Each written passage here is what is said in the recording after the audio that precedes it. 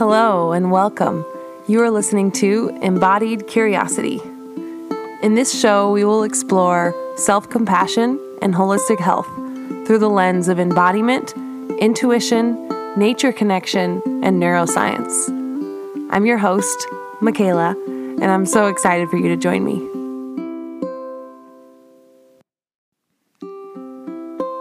Hey, welcome back. I have been rereading one of my favorite books, Women Who Run with the Wolves by Clarissa Pinkola Estes. This book has been so impactful in my life, and I wanted to share my thoughts and insights as I read through each chapter. This is set up sort of like a virtual book group, so feel free to get a copy of the book and follow along with me. I also uploaded video versions of these episodes on my YouTube channel. You can find my channel by just searching my name, Michaela Rands, or you can click the link in the description. I hope you gain some insights as I share my process with the stories in this powerful little book.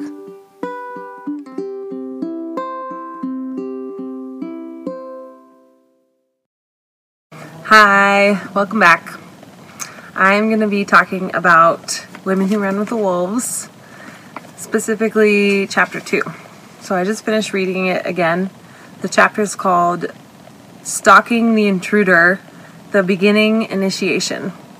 And it's centered around this story, the story of Bluebeard. I want to start with a quote that I wrote down that's right in the beginning. In a single human being, there are many other beings, all with their own values, motives, and devices. Our work is to build for all these beings a wildish countryside wherein the artists among them can make, the lovers love, and the healers heal. I really like that she started off with that because it's a really cool way to think about all the different aspects of your psyche as these different beings that have their own desires and motives. And anyway, she goes on to talk about that one of these beings, which is what this chapter is about, she calls the natural predator. And that's one of the beings that maybe doesn't deserve as much of a place in your psyche. She talks about the natural predator within the psyche is an innate against nature force, against development, against harmony, against the wild. So she goes on to explain that. Maybe I'll give a quick summary of the story to help better explain it, but I definitely recommend reading this chapter. This chapter was really impactful, and I remember the first time I read it too. It sinks in differently every time, but this time it brought up a lot. It's definitely the looking at the shadow aspects. Bluebeard is, I've heard it in other contexts, slightly different versions of it, but it's a really famous story, and gosh, it's kind of hard to summarize, but basically there's a man named Bluebeard with the Bluebeard, and everyone in town knows who he is and is afraid of him, and he tries to seduce these three sisters by taking them out on horseback and wining and dining them and trying to impress them. And the youngest of the sisters is thoroughly impressed, and even though the other two older sisters still decide that they don't trust him, and even the mother went along actually, and she didn't really say much, but the youngest one, which represents sort of the naive woman in the psyche, decides, he's not that bad, and that was kind of fun. So she ends up actually marrying him. So she moves to his castle, and he has a really big castle and all the things she would ever need. And he goes on a trip, and when he leaves, he tells her, you can do anything you want.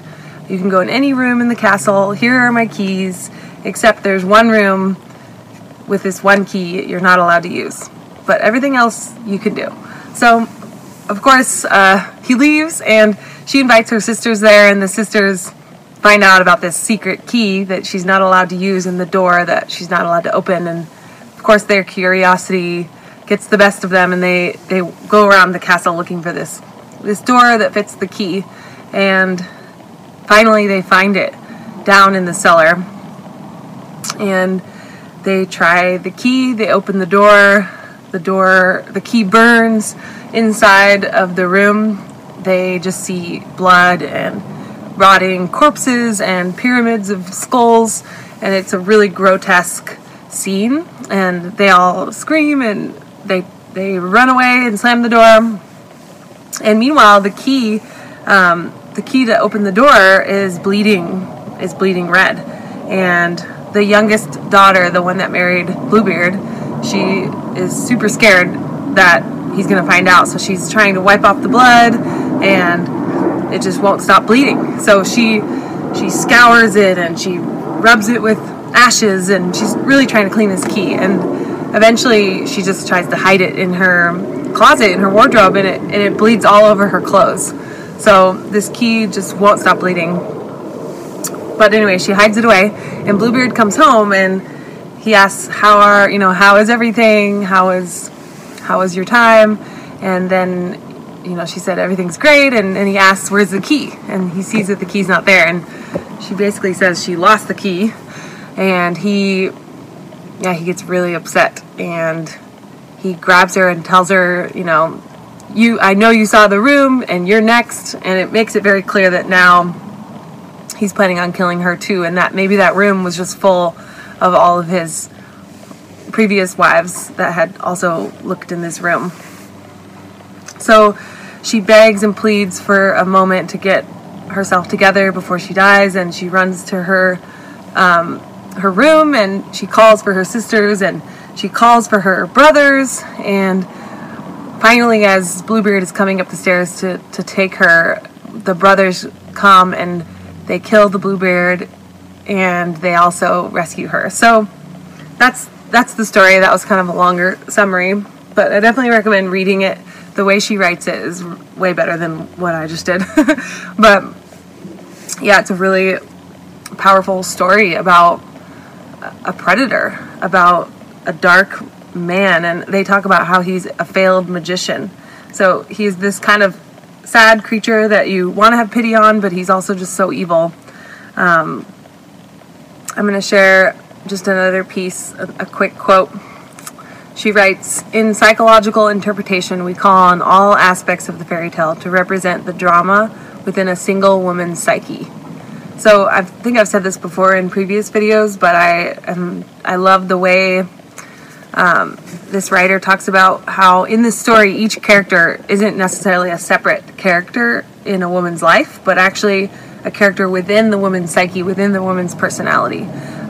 It also reminds me a lot of that movie Inside Out, which I love, just the concept of having all of your different emotions have these slightly different personalities. So sort of like how the chapter started, having each of those different beings inside of your psyche having different values. And that's the same for this story. So the main characters in this story are, of course, Bluebeard, who is the natural predator, which she argues is in all of our psyches. There's the naive, the young woman, the youngest sister, the one that marries Bluebeard. There are the two older sisters. Then there's the mother, and then there's the brothers. And those are all the characters. And then there's also some symbols in the story. For example, the key is a symbol. The door.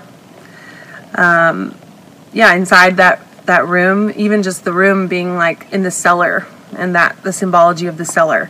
And in the room there are bones, and there's blood, and the blood on the key. And also clothing, the clothing being stained red by the blood. These are all symbols and characters in this story that have a deeper meaning. So I wanted to start with Bluebeard, because that's majority of the chapter is about Bluebeard's character, the natural predator. And of course, as I'm reading it, and I'm like, oh, I know this. I know of this part of my psyche, and it's always a challenge to deal with. This part of you that feels like it's just against you succeeding, against you achieving your goals and your dreams. It's sort of like a sabotager, and I don't know, I feel like most people I know have experienced this before. So I was always looking, while I'm reading the chapter, I'm looking for well, how do we restrain, or how do we get rid of this natural predator? And she did list out a few things that you need in order to restrain the natural predator.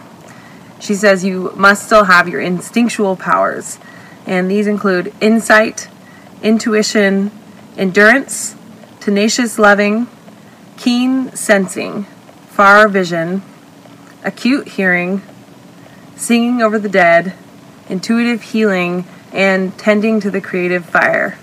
So those are all things that have been brought up in other chapters too. Those are all just really important tools that we need in order to fight this natural predator.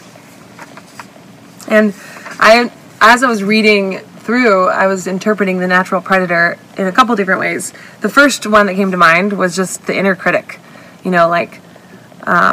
I kept thinking about how interesting it is that I'm making this video right now, and how one of the ways that I've seen this natural predator show up is just like how critical, self-critical I can be when I'm trying to film myself speaking. Like, it's so hard to even start because there's just so much fear.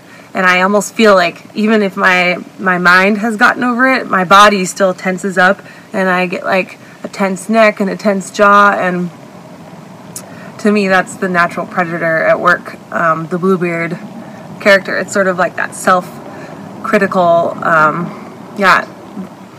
you're not good enough, you're gonna bother people, or what's the point, or who wants to listen to you. Those are the voices, I think, of the natural predator. Because if you think about it, like, none of those are really helping me achieve anything I want. And if I have this vision of having a creative project like making videos, then the natural predator comes in and tries to destroy that with its critical voices. So I'm trying to have all of my instinctual powers intact so that I can kind of observe the natural predator and not buy into its negativity. Gosh, there's so much more to say about the natural predator, but I'll get back to that. I'm going to go into a couple of the other characters. So there's the naive young woman, which she makes a distinction, that when you're young, actually young, like your age is, you're young, it's really normal and natural to have this naive woman kind of running the show. But it can also happen if you're older, if you just haven't completely finished this cycle, or if you haven't been initiated.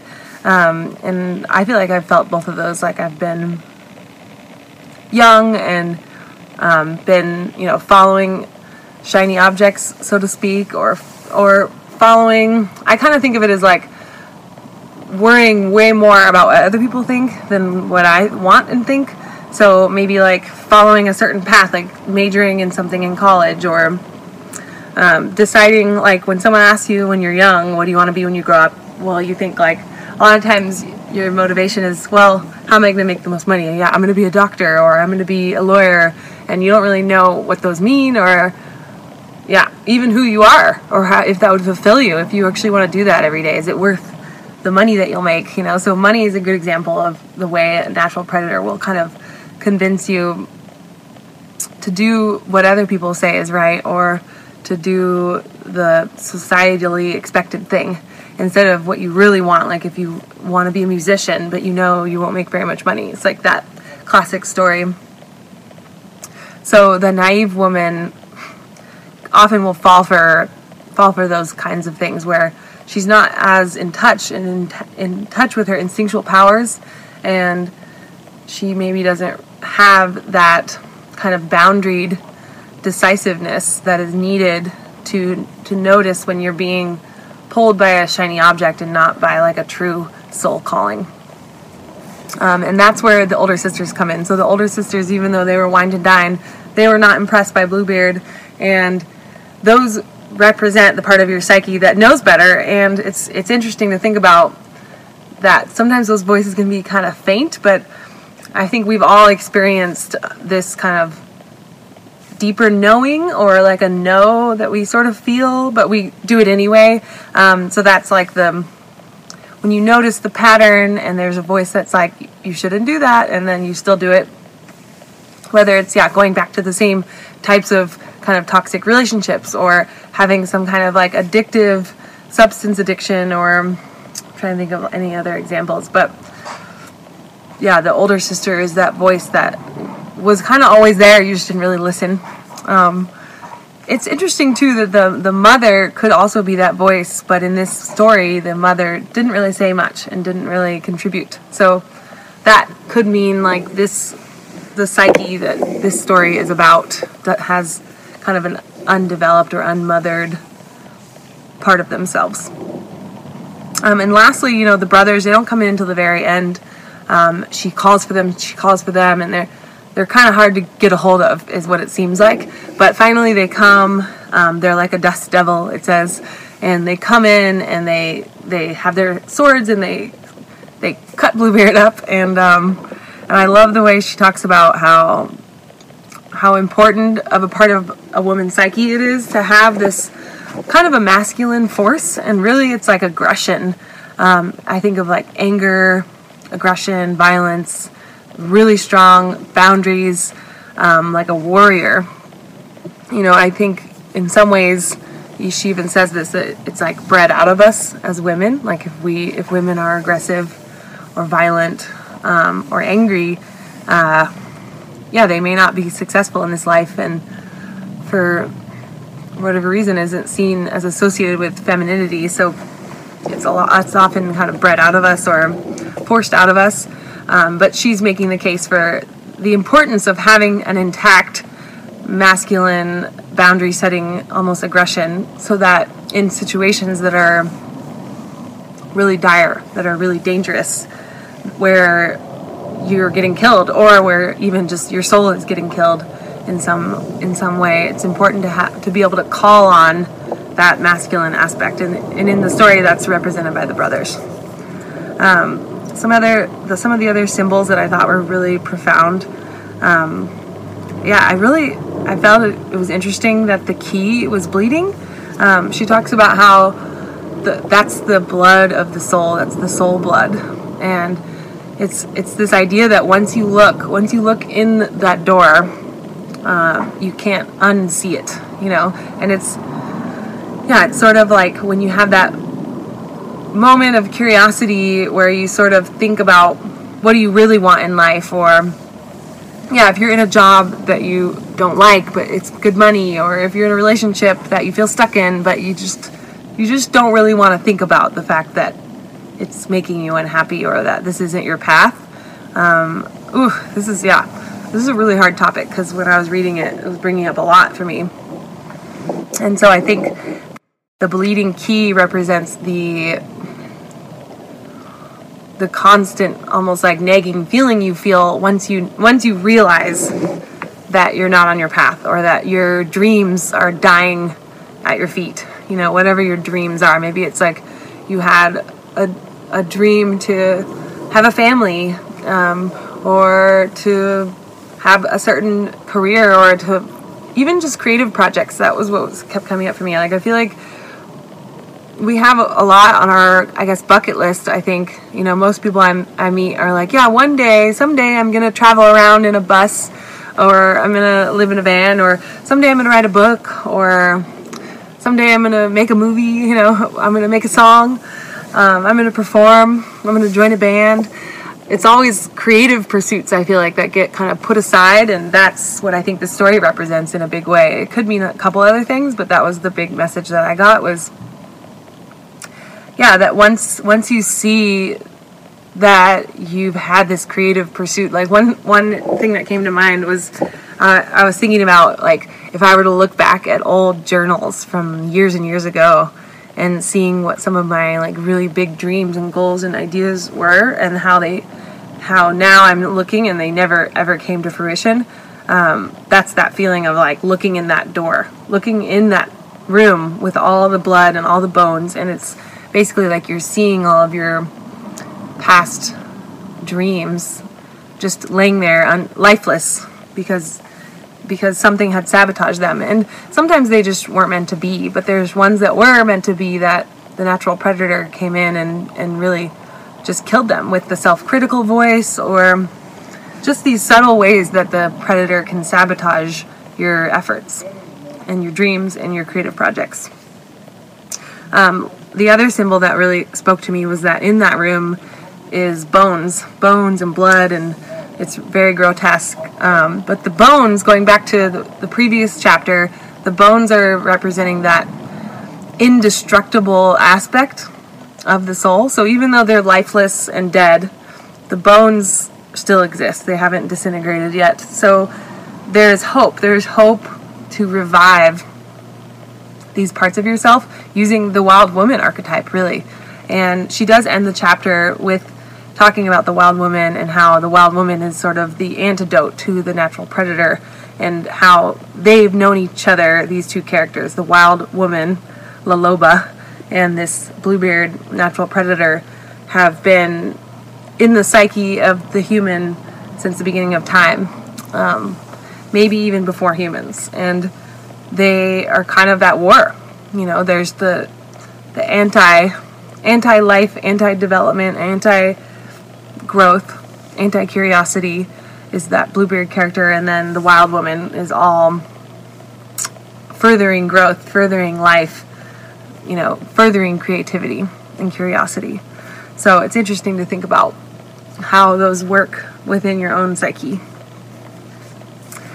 There is another really cool part where she really dives into just shadow work, really, and that's kind of what I was saying earlier. When you look into that room with all of the blood and the carnage, you're really looking at your shadow. You know, and in this example, it could be like your shadow could be that really self-critical part of you that when you try and create something, it just, that voice comes in and says, you're not good enough, you suck, you know, you'll never make it at this. And that's part of the shadow.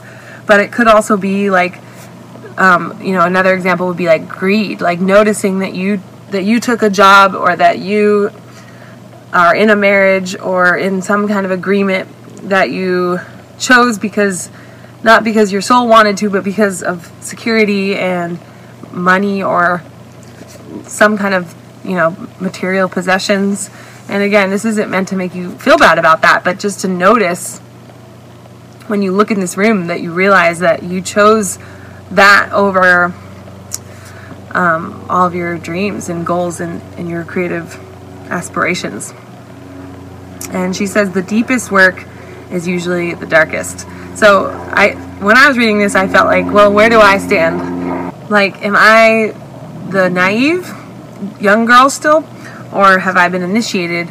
Or am I the older woman that hasn't been initiated? And what came to me is that, you know, it's not a black and white thing, I think for me, I've definitely been through maybe mini initiations like this, whether it's like, in college, like flipping everything and switching my major and deciding to do something totally different. And there's been a few times where I've just completely given up on something because I had that moment of realization where I just saw the truth that this is not what I want to be doing. And no matter what culture was telling me that I had to keep going and I had to persevere and that quitting is really bad, I just was like, the key was bleeding. You know, I couldn't unsee the destruction that it was causing. So I've had a couple of these mini initiations, but yet the pattern, you know, does still exist. And the one I'm in currently is like this project of trying to make more videos. And like I said, it hasn't been easy. I made, you know, I'm going to start a YouTube channel video like a year and a half ago, and I actually asked for feedback from people, and it was just really hard for me to get over the critical voices in my head and just the really helpful feedback I got. It's just like adds to all the reasons to sabotage this project. And yet I keep getting that message that I still want to share, and I still want to make these. So I'm trying to push through that. So that's my current initiation, is just like channeling the wild woman through this experience. But there's been much darker, scarier initiations around relationships ending and temptation within that, and job stuff and money stuff and yeah, it's kind of a constant journey, and I imagine I have many more initiations to come.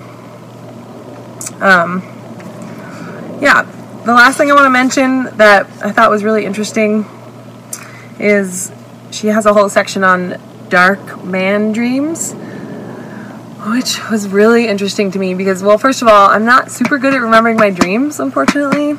But as a kid, I definitely had dark man dreams, more as a kid than even as an adult, and there's always this certain kind of energy or vibe. It's so interesting, like, that there's a certain archetype for me of who this, like, dark man is. And anyway, I'm curious if other people have had the dark man dream. That was going to be one of my questions. Because for me, you know, it would always be sort of like someone sneaking in my house at night, or someone in my room really near me, like watching me sleep.